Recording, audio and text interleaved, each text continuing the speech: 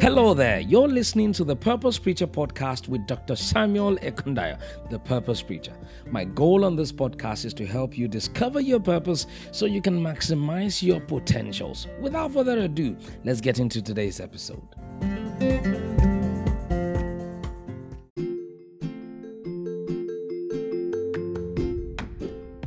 Hi there, and welcome to another episode of the 30 Lessons That Failure Has Taught Me. If you've been following thus far, this is episode number 13. I believe you have been inspired thus far. In this episode, I want to share with you how failure has taught me that there is always another way of doing things. There are sometimes we tend to have a fixed mindset about something, and we bang on the door and wonder why it's not opening. Listen, even though one door may not be opening, there could be another door that you are not paying attention to. And oftentimes God will allow us to fail so that we can pay attention to other doors. In fact, two of the words that I'm running with this year, and I learned that from John C. Maxwell, are creativity and flexibility.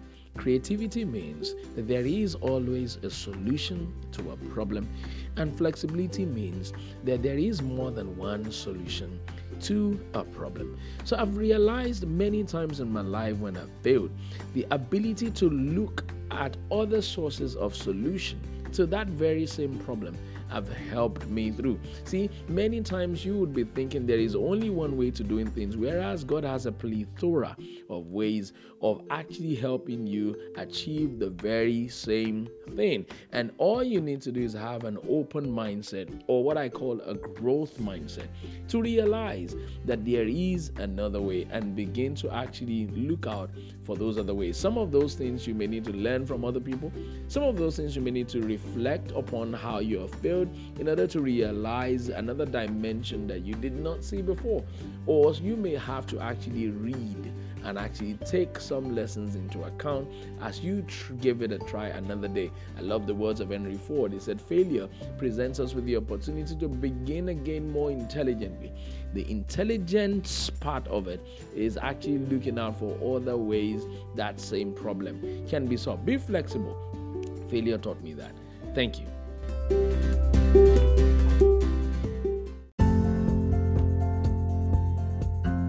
Thank you for listening to this episode of the Purpose Preacher podcast. I believe you have been inspired and blessed. If you have, I need you to do me two favors. Number one, kindly share with a loved one. Let them know about the good news of this podcast. And number two, I'd love for you to subscribe to this podcast so that every single time a new episode is released, you get a notification and you don't want to miss out on what is in store for you on this podcast. So once again, thank you for listening. I'll see you soon. Bye now.